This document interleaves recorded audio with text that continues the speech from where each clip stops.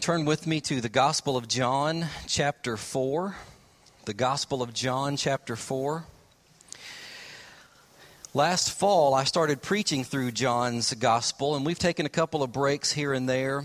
But for the next couple of months, I want us to get back to the Gospel of John to see some more lessons and truths from the life and the ministry of the Lord Jesus himself.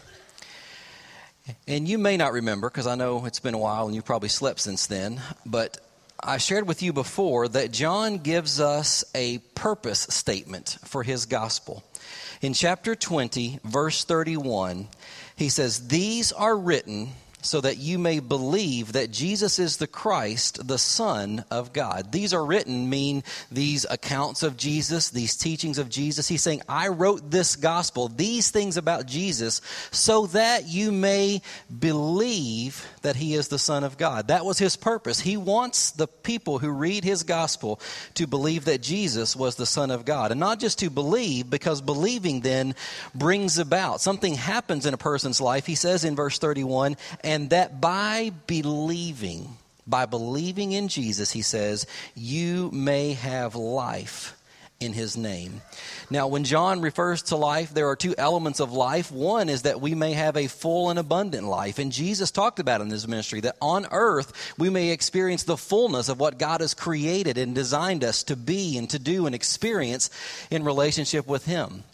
So that's one aspect of life that John speaks of that we experience by believing in Jesus. But the other is the eternal life in the presence of Jesus Christ for all of eternity. So he says that by believing we may have life in his name. And so that's the goal, the target of John's gospel. And in John chapter 4, we see this application to a person's life. And we meet a very normal, a very average, a very typical human being in John chapter 4. And I say that because this man did everything he could in his own power and in his own strength. And when he had exhausted his opportunities, his efforts, all that he could do in his own power, then this man came to Jesus. And when he came and he encountered Jesus, Jesus did the same thing in this man's life that we see him do over and over and over again throughout John's gospel. Jesus took his inadequate, his misplaced, his immature faith. He took that inadequate faith and he transformed it into a saving faith, into a faith that believed in him as God's Son. And we see this over and over again in John's gospel. People come to Jesus with the wrong motive, with the wrong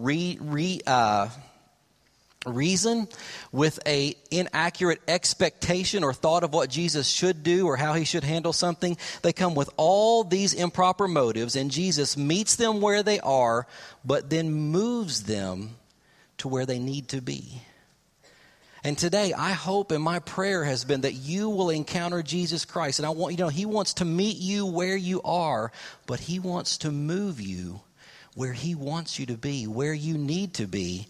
If today you would hear and respond and believe in his name and his power to work in your life and your situation in whatever way, in whatever area you may need to experience him today.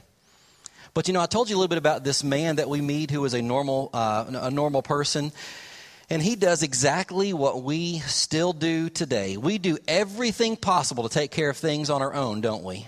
We try every resource, every connection. We seek wisdom in every venue, every avenue that we possibly can. And when we give up and we've done all that we can, we've reached the end of our rope, our wits end. We finally throw our hands up in the air and say, I give up. I quit. Jesus, I need you. God, come and do this in my life after we've done all that we can do. And my question is, why do we do that?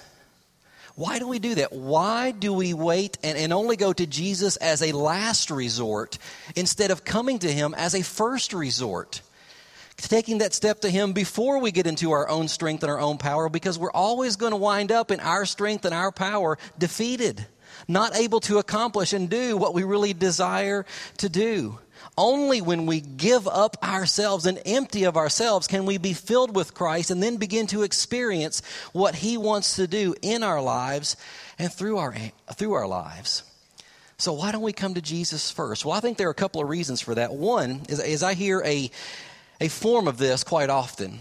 Well, I don't want to bother God with my problems, with my issues. I mean, what's going on within me is so insignificant compared to what I see in other people's lives. Or, I mean, God's got world peace to deal with, world hunger. So why would he be concerned about little old me and what's going on in my life?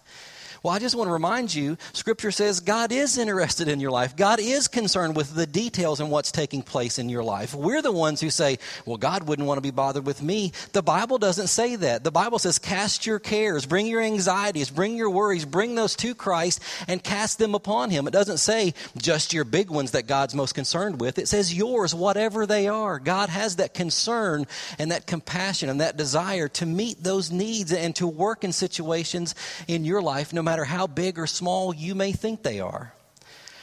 But a second thing that I think we run into sometimes is we tell ourselves, well, I got myself into this mess. It's kind of, we feel ashamed to come to God and say, you know what, if I'd have listened to God in the first place, I wouldn't be where I am right now. So God wouldn't want to help me. He's going to say, well, you did it to yourself. You got yourself into this mess. Get yourself out of that mess. Again, where does the Bible say that? Now, we do have consequences to our actions and the choices and the decisions that we make, but the Bible calls us to come to God and to seek him and to allow him to work in our life, that he wants to do that. But, I think if we're honest with ourselves, one of the biggest things is this. We feel like if we come to God, and we fear that if we come to God and bring our issues and our concerns and our problems to God, he may call us to make some changes in our lives. He may call us to give up some things, to stop doing some things that maybe did lead us down that path and get us in that situation. Or God may ask us to build some things into our lives and say, you know what, you're experiencing this because you're missing this and this and this. And if you want to experience all that I have in store for you, you need to build this, this, and this into your life. And we don't want to do that. We don't want to go through the effort and the work of seeking after God, relying upon him, trusting in him, and depending upon him. We want to hang out in our comfort zone, and so we determine, well, because I don't want to make any changes, I'm going to hang out right here where I'm at so I can just do it my way. The man in John chapter 4 found himself at a point that he could no longer depend upon himself. He had no other resources. He finally made a decision and made a choice to come to Jesus. But he found himself, when he did, in a dilemma, because he had faith in Jesus. He believed that Jesus could do this thing that he was calling and he was coming to ask him to do. But he had his own plan of how Jesus would fix things. But you know what? Jesus didn't fix things the way he thought he should or the way he had planned. So he had a choice to make. Was he going to hold on to his plan and his idea and his way that Jesus should do this? Or was he going to step out in faith and take Jesus at his word and believe him to do the work and to answer the request and this petition that he brought before him?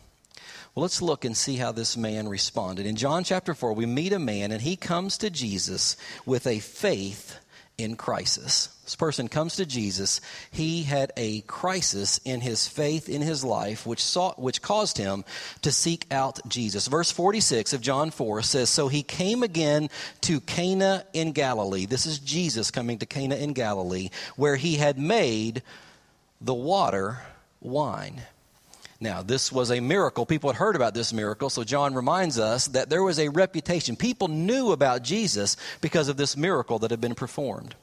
And at Capernaum was a city that was 25 miles away from Cana. It's not in Cana, but it's in the city of Capernaum. There was an official whose son was ill. Now, the word for official here tells us that this man was likely, not certainly, but likely a military official for Herod Antipas, because the word actually means a royal official. And so what we see here is that Jesus called people to believe in himself. I mean, Jesus went and sought people out and said, come believe in me, as John highlights in his gospel. And he did this in the same pattern and in the same way that Jesus would command his disciples in Acts chapter 1, verse 8, to share the gospel with others. In Acts chapter 1, verse 8, Jesus said that after you receive the Holy Spirit, you will be my witnesses. He says, you'll be my witnesses in Jerusalem and Judea and Samaria and to the ends of the earth. And that's like a target. It's concentric circles. They were in Jerusalem, and Judea was the region around that, and then Samaria was a little further out, and then to the ends of the earth. We see Jesus follow this same exact pattern in his own life. In John chapter 3, he had met with Nicodemus, who was a devout Jew there in Jerusalem. And he met and he told him that he must be born again. So Jesus presented the gospel to a devout Jew right there, just as he would tell the disciples in Acts chapter 1, verse 8, start in Jerusalem and Judea where the Jews are. And then to Samaria. And the Samaritans were Jewish heritage people, but they had intermarried with other people and other races around them. So devout Jews said, well, you guys aren't pure Jews because you've intermarried with these pagan, with these non-believing people. And so it's muddied your heritage and who you are. But Samaria was on the list. Jesus said Jerusalem, Judea, and Samaria. And in the beginning of John chapter 4, you may remember a while back, Jesus met and encountered the Samaritan woman. Remember this? He encountered the Samaritan woman who went back to the village and told people about Jesus, and they gave their lives to Christ. So Jesus met a devout Jew in Nicodemus, now the Samaritan woman, and here he meets with this royal official, a Gentile, a person probably of non-Jewish faith who worked for Herod Antipas, but who he shared the gospel with as he continued moving the gospel to the ends of the earth. And I have to pause right here in this story, just understanding this little bit of the context of what's taking place, and ask you this, and ask myself this. Am I and are you being intentional as Jesus was about building bridges and seeking opportunity to share the gospel in your Jerusalem, in your Judea, and in Samaria, and to the ends of the earth? Are you being intentional about reaching out and sharing the gospel with other people?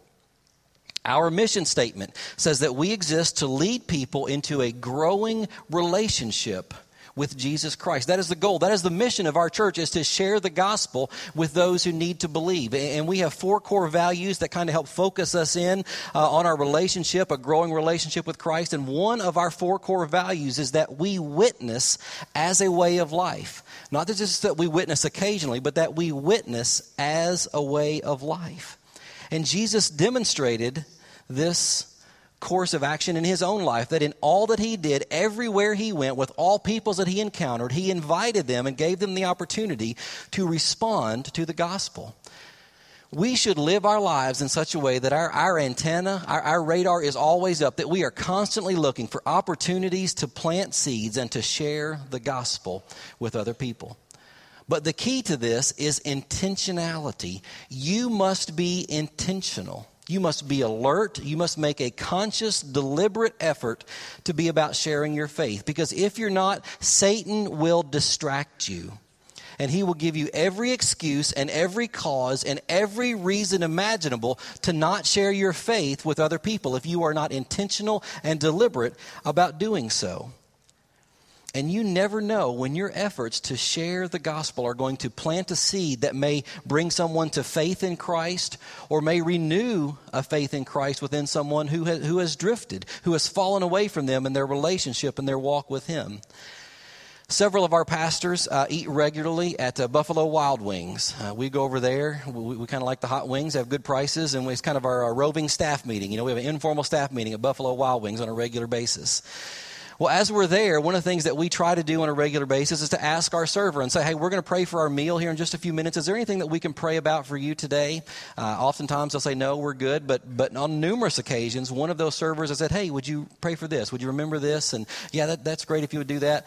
And so one of the servers one week asked us to pray for something, and we did during our prayer. Well, we were back in there several weeks later, and this server made a point to come all the way across that restaurant to a section where she wasn't serving. She came over to our table to tell us what had happened in her life since that time that we had prayed for her over lunch. And she got tears in her eyes. She was emotional over what God had been doing and how he had been stirring within her heart. And to say thank you for thinking of me and for praying for me, I so appreciate that. And as we're in there now, she'll often come over and just say hey and stop in. But there's been a relationship building that's taken place. And she has seen that power of God as we just have tried to be intentional and deliberate about planting seeds for the gospel and sharing opportunities to tell about Christ in our actions and in our words. And if you are alert and you are attentive, you will absolutely be amazed at the number of opportunities that God will set before you and give you to plant seeds for the gospel and share the gospel with other people. And I want you to know that what we see here in John 4 is the same, it still applies today, that in times of crisis, people are extra attentive. They are extra alert and looking for answers and looking for something to come in and deal with their life. And it is a great opportunity and time for you to share Christ and Christ's love in a time of crisis. When you know people are struggling, when you know things are going on, offer to pray for them. Such a simple thing, but to say to someone, whether it's a coworker, a neighbor, a family member, hey, is it okay if I pray for you about this? And if you have opportunity right there, don't wait and say, well, I'm going to do it later. Pray for them right there on the spot. It means so much to have people praying for you when things like that are taking place. And I have never had a person say, no, don't pray for me when I've discovered something's going on. I've never once had a person reject and turn down the opportunity to pray for them. And then follow up with them. Send a card, an email, stop by their office, go to their house. Hey, how are things going? Follow up and see how you can continue to minister. And as Emerald says, if you want to kick it up a notch, in your ministering to them in a time of crisis, take them a meal. Or if you say, taking them a meal may kind of hurt my witness for Christ because of my cooking skills or lack thereof, that's fine. Get them a gift card, all right? Get them a gift card to a restaurant. Hey, here's a meal on me. This way you'll live. Not eating my cooking may have been more dangerous for you. But that opportunity to take that next step, to visit them in their home, to go mow their lawn or pull weeds in their flower bed, whatever the case may be, but seek opportunities to share in those times of crises. That's what was happening here in John chapter 4. This man was at a point of crisis in his faith because of his son. Look at verse 47. When this man heard that Jesus had come from Judea to Galilee, he went to him and asked him to come down and heal his son, for he was at the point of death. This man's son was sick, and he could do nothing else to improve his condition. He had tried every bit of medical technology, every resource that was known to him, and his son was still sick at the point of death. And so he had heard about this Jesus who had turned water into wine, who had done other signs and wonders in the city of Jerusalem. And John told us about that earlier in chapter 4. So he makes the 20 to 25 mile hike. This is a day and age of walking. He didn't jump on a bus, couldn't get a taxi, didn't go ride his bicycle. He walked that 20 to 25 miles from Capernaum to Cana to go and ask Jesus to heal his son. And the tense for the word asking here indicates that he was basically begging or pleading with Jesus to come and heal his son. And I mentioned an inadequate faith. Jesus' response to this man is what indicates that he had an inadequate or an improper faith. He believed in Jesus as a miracle worker. He had heard about these miracle workers, this whole Son of God saving faith stuff. He wasn't totally sold on that yet, but he believed in the miracle working component of Jesus, which is why he came to him. But Jesus desires of people a saving faith. He wants us to believe in him as God's son so that he can meet the most important need in our life, that need of salvation, to place our faith and trust in him, to become God's children so we can experience life with him but also eternity with him. And Jesus responded to him in verse 48 to kind of highlight here that Jesus understood that the faith here of this man and those around was not the proper type of faith. He said, unless you see signs and wonders, you will not believe. Now, that seems like a pretty callous response. Here's a guy begging and pleading for him to come heal his son, and Jesus says, unless you see a sign and wonder, you're not going to believe in me. And we go, wow, it's kind of harsh. But see, his faith wasn't a saving faith. It wasn't a pure faith that Jesus wants first. Once we have that saving faith, then he begins to work other things in our lives. The you here is actually plural. So Jesus wasn't just speaking to this man. He was speaking to the crowds and the people that had gathered around because they heard that Jesus was back in town. They knew about the miracles and the signs and wonders. They wanted to come and see another trick. Hey, Jesus, perform another miracle. Let's see you do something cool today. What's he going to do now? So they were there with these wrong motives, with this desire to see another sign and wonder. They wanted to see proof before they believed in Jesus. And that is the way of the world. The world's approach to many issues, even to faith, is that seeing is believing. I mean, is it not? We think that everything has to be tested by science, explained by logic, or personally experienced. And if something passes those tests, then it can be identified as reality. But that's the exact opposite of what the Bible teaches and of what Jesus demonstrated. In John's gospel, Jesus demonstrates over and over again that believing is seeing. Once you believe, then you will see the power and the work and the impact and the difference that God can make in your life. But it starts with that belief first, then God's power is unleashed and released in our lives. The writer of Hebrews said it this way: now faith is the assurance of things hoped for, the conviction of things not seen. The assurance of things hoped for, the conviction of things not seen. Belief and faith in Christ often means taking Jesus at his word and doing what he commands first so that we can then see his power unleashed and released in our lives. And this official shows us, and I mentioned this already, the most important thing we learn from this man's life and from his situation is that when you're in a crisis of faith, you need to come to Jesus. You need to come to Jesus. This man came a long, long way seeking out Jesus.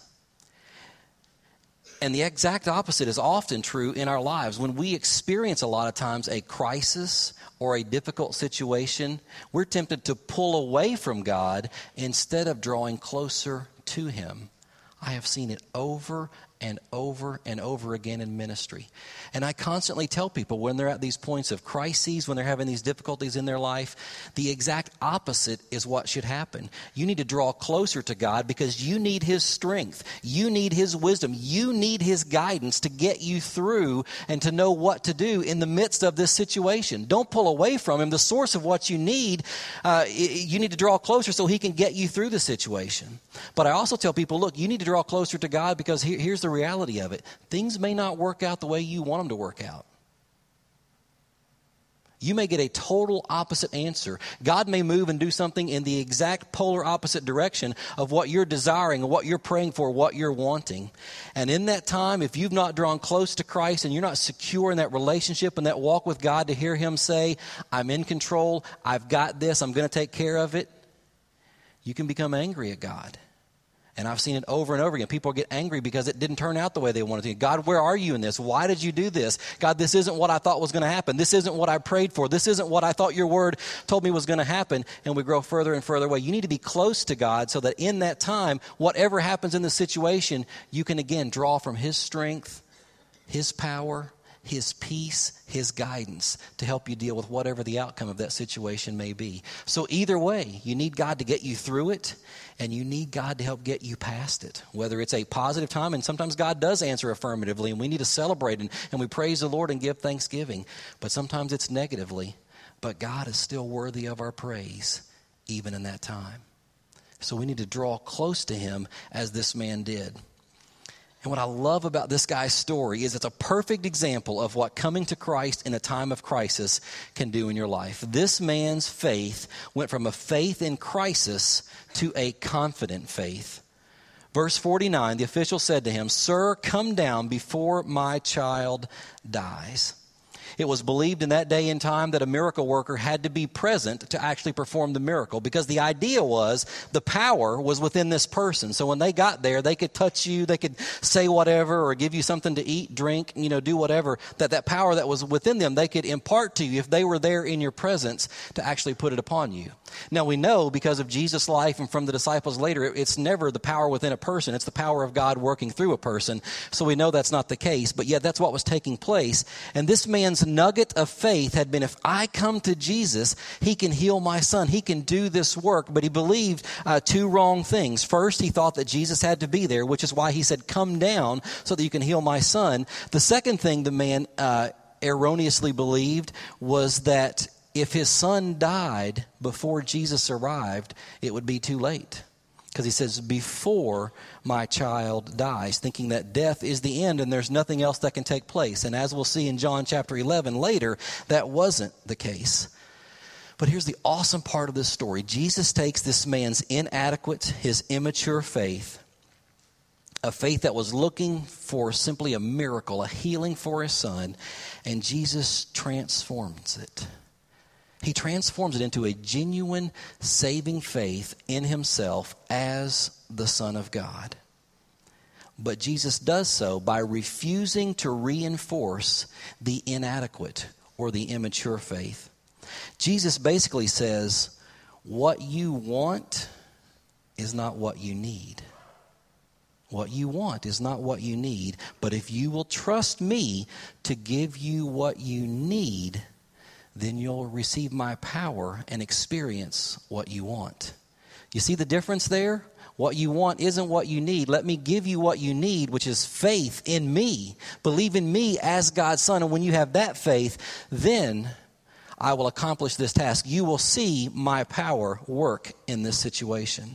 And so Jesus says to the man, this is the point where he's going to have to make a determination about his faith and what he believes about this Jesus. He says in verse 50, go, your son will live.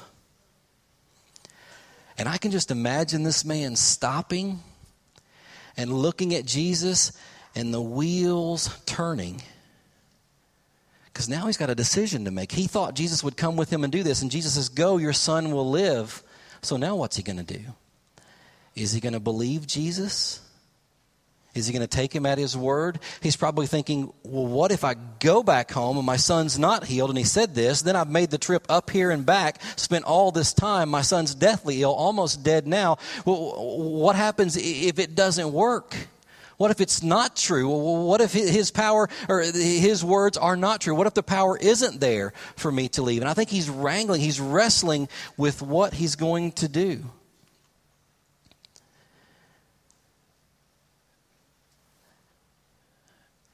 And we find ourselves so very often at that same place in our lives, do we not? Are we going to trust what God tells us in his word? Not just are we going to trust it, because, oh yeah, I trust it, I believe it, okay, then obey it. Put it into practice. Do you know what obedience meant for this man to believe Jesus' words, go, your son will live? It means he would turn, he would walk away from the one man, the one source that he thought and he knew could bring this healing. He would turn his back and walk away from him to go and experience and see whether or not his power was real and true and right. What do you need to believe Christ for today?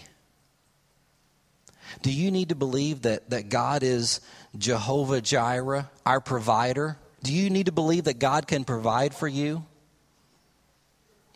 If you do, maybe you need to step out in faith and begin trusting God and making decisions in your life through which God's power can flow and you can see his provision for you.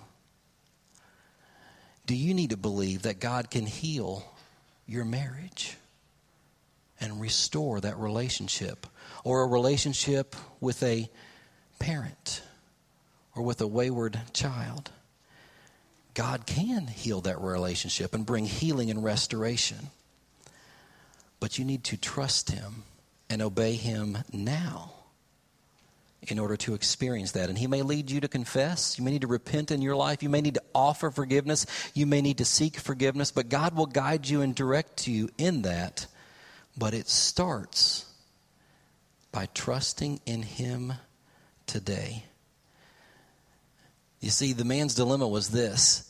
If he was going to see the power of God and see the difference that Jesus could make in Capernaum, he was going to have to believe him there in Cana.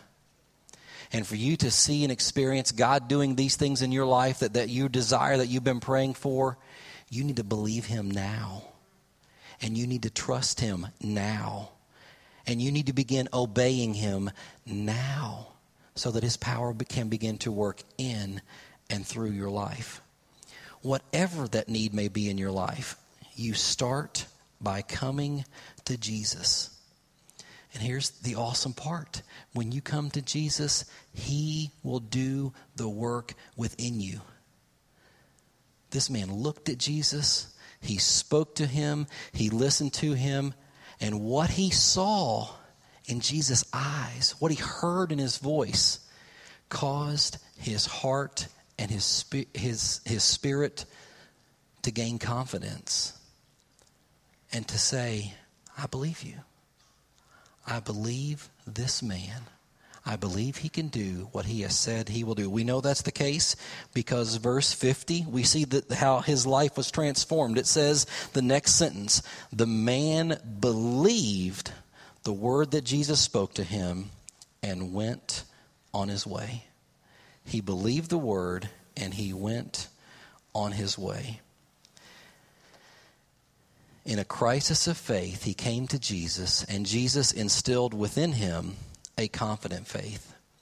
And verse 51 tells us what happened. And this was likely the next day because of that distance, with it being later in the day. As we discover later on, it was probably around 1 p.m. when they had this conversation.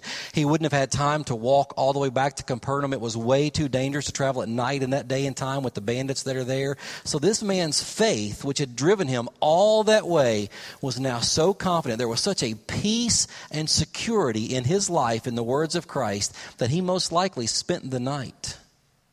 He's got a son on his deathbed. He's coming to ask for him to be healed, but now he spends the night away from home. He's so confident and sure of the words and the promise of Christ. But verse 51 says, as he was going down, this is back to Capernaum, his servants met him and told him that his son was recovering. So he asked them the hour when he began to get better, and they said, yesterday. There you see, overnight. Yesterday, at the 7th hour, the fever left him. The father knew that was the hour when Jesus had said to him, your son will live. Isn't that an amazing picture? As Jesus said to him, go, your son will live, his power was already working to bring about healing and recovery to that young man. But his father had to believe. And he did believe. And as he walked away, his faith and his confidence grew. And when you come to God with a crisis of faith and you take Jesus at his word, he will give you a confident faith. And as your confidence in Christ grows, your faith will then become a contagious faith. It'll be contagious. You can't help. You will desire, you will be so excited about sharing with others what Jesus has done in your life, what a difference he has made in your life. Look at the end of verse 53. It says, and he himself believed. This is now the final culmination of his belief in Christ as God's son. This is saving faith that this man says, yes, now it's all come together now. This is the Son of God. But he doesn't just stop and say, yes, now I believe. I'm so excited. I'm going to heaven. So I'm going to sit back, go on autopilot and just cruise the rest of my life. It says that here in Capernaum, among the Gentiles, it says, and all his household. This dad went to everyone he could find in his household, and there's no reason to think that it stopped in his household, but everybody in that city that he encountered, he said, let me tell you about this Jesus. Let me tell you what he has done. He was excited. He was emboldened because of what Jesus had done in his life. And in verse 54, this was now the second sign that Jesus did when he had come from Judea to Galilee. It doesn't mean the second sign in general. It means the second one in this region. And this is so awesome. The official came with a belief, with a faith, wanting one thing. He wanted a physical healing for his son. And Jesus took that inadequate faith and he met an even greater need in his life, his spiritual need for a Savior. And now this man's son and his entire household wouldn't just have a healthy physical life. They're now going to have a perfect eternal life because of their faith in Christ. Isn't that awesome? When you come to Christ with something, you don't just get what you want, you always get something so much better, so much greater. He wanted a physical healing for his son. He got eternal life for himself and his family and his entire household. Bringing a crisis of faith to Jesus will give you a confident faith, and it will move you to contagiously share that with others. In 2002, I saw this flesh itself out in an awesome way on perhaps one of the best mission trips I've ever been a part of. We were going to Brazil. I was leading a group of 26 youth and adults to go to Brazil. We were working with World Changers, doing a construction project during the day, and then the creative ministry, street-type evangelism in the evenings. So we left Louisville, Kentucky, and our flight was late there, and we got to Charlotte, North Carolina, and because we were late, we were hustling to get to our flight on to Miami, which would then take us on to Sao Paulo, Brazil, so we could continue on to our destination. Well, we got to Charlotte late, and so we're pulling the OJ through the airport. Some of you are too young to know what I'm talking about, but others of you know what that is. I mean, we were sprinting, we were flying through this airport terminal, myself and a group of 26, okay? And so we are just moving en masse toward our gate, and it was a classic picture. We arrive at the gate, we see the window, and there's our plane. It's just turned sideways, and it's heading out toward the runway for takeoff. It's taxiing out. And it's one of those things, if you've ever been a group leader of that, you've got 26 people all looking to you going, what are we going to do now? You go, we're going to be fine, I think. I mean, I was just like, oh, what are we going to do now? So I went to the counter agent and said, okay, here's our situation, gave her the tickets and explained all this. She started making some calls around. I got in touch with our travel agent back in Louisville who had booked all this stuff. I said, here's what's going on. He was like, oh boy. He said, all right, I'm going to start making some calls. He said, but you guys really need to pray. He said, this is not going to be easy to try and get you as a group of 26. You may have to very well wind up in small groups and go on your way. And I'm just like, oh, this is really gonna be bad. So we started praying. And we waited, and we prayed, and we waited. We had a crisis of faith with this group. And I mean, we were calling out, Lord Jesus, materialize a plane right here that, just has perfect 26 seats and let our luggage get there and all this. And there was much tension. Well, finally, the counter agent paged me. And this lady calls me over, Mr. Barnes, and says, okay, here's what I've got. She said, I can get you on a plane to Toronto. And I was like, it's been a long time since I've been in a geography class, but Canada's above the United States, and we want to go to Brazil down by the equator, which is below. We're going the wrong way here. And before I could, share my geographical prowess, she said, and in Toronto, we can get you on an Air Canada flight that will take you to Sao Paulo. And I was like, oh, okay. So, well, hold on a second. So I get the workers around, and I call the guy in Louisville on the way over and say, all right, here's what you've got. You got a better deal. I'm thinking, that's a long way, a lot of flights to do that. And when I told the agent in Louisville, he stopped. There was a stunned silence on the other end of the phone. He said, wow. He said, God must really have some awesome things in store for you guys in Brazil. He said, she didn't have to go above and beyond and do that. He said, she has switched airlines, which is almost unheard of. He said, and she really only had an obligation to get you to Miami. He said, what I've been trying to do is get you to Miami so we could work on the next leg to get you on down to Sao Paulo. He said, man, God must really have some neat things in store. You guys need to take this flight, and you'll be there just a few hours behind. So I went back and shared with the group what was taking place, and this crisis faith started to become a confident faith. We're like, wow, look at what we were moving as a group. We weren't breaking up. Now, as one group, we were going to stay together, go the wrong direction, but then still get there. And so, man, we're really building some confidence that God's going to do some neat things this week. But God wasn't finished yet. We finally arrived in Sao Paulo, and we had missed our flight from there on into our final destination. And at this point in time, about 2002, it was in the top 10 largest cities in the world. I think Sao Paulo is about 7 right now. I mean, millions and millions of people. So we were going to have to spend the night. We're going to leave the airport, get out in the city, go spend a night, and then come back the next day and catch the second flight. We didn't speak a lick of Portuguese. I mean, not the first word of Portuguese. And so the lady at the airline makes a hotel reservation for us, and she calls some cab drivers, these vans, to come and pile. We had 2 vans to pile 26 people in. So there you go, safety laws in Sao Paulo, Brazil. So we pile in, and they take us to the hotel. And we discovered later, doing some different research and finding out some things, that in Sao Paulo, at that point, about 8 or 9 million people in the city, less than 1% of the population were professing born-again believers in Jesus Christ. Wouldn't you know it, that it just so happened that in the city of 8 to 9 million people, less than 1% of born-again believers, one of our van drivers was a born-again believer in Jesus Christ. God sent us a brother in Christ who found out our plight, what was going on, who took and made sure we were so cared for that day. Got us to the hotel, took us out, got us, dinner that night, made sure that we were back safely, told us, where to not be out, that night, and then picked us up the next day, got us back to the airport. God worked out every detail in that transportation. And I want to tell you, that week, I didn't have to motivate that group to do anything at all.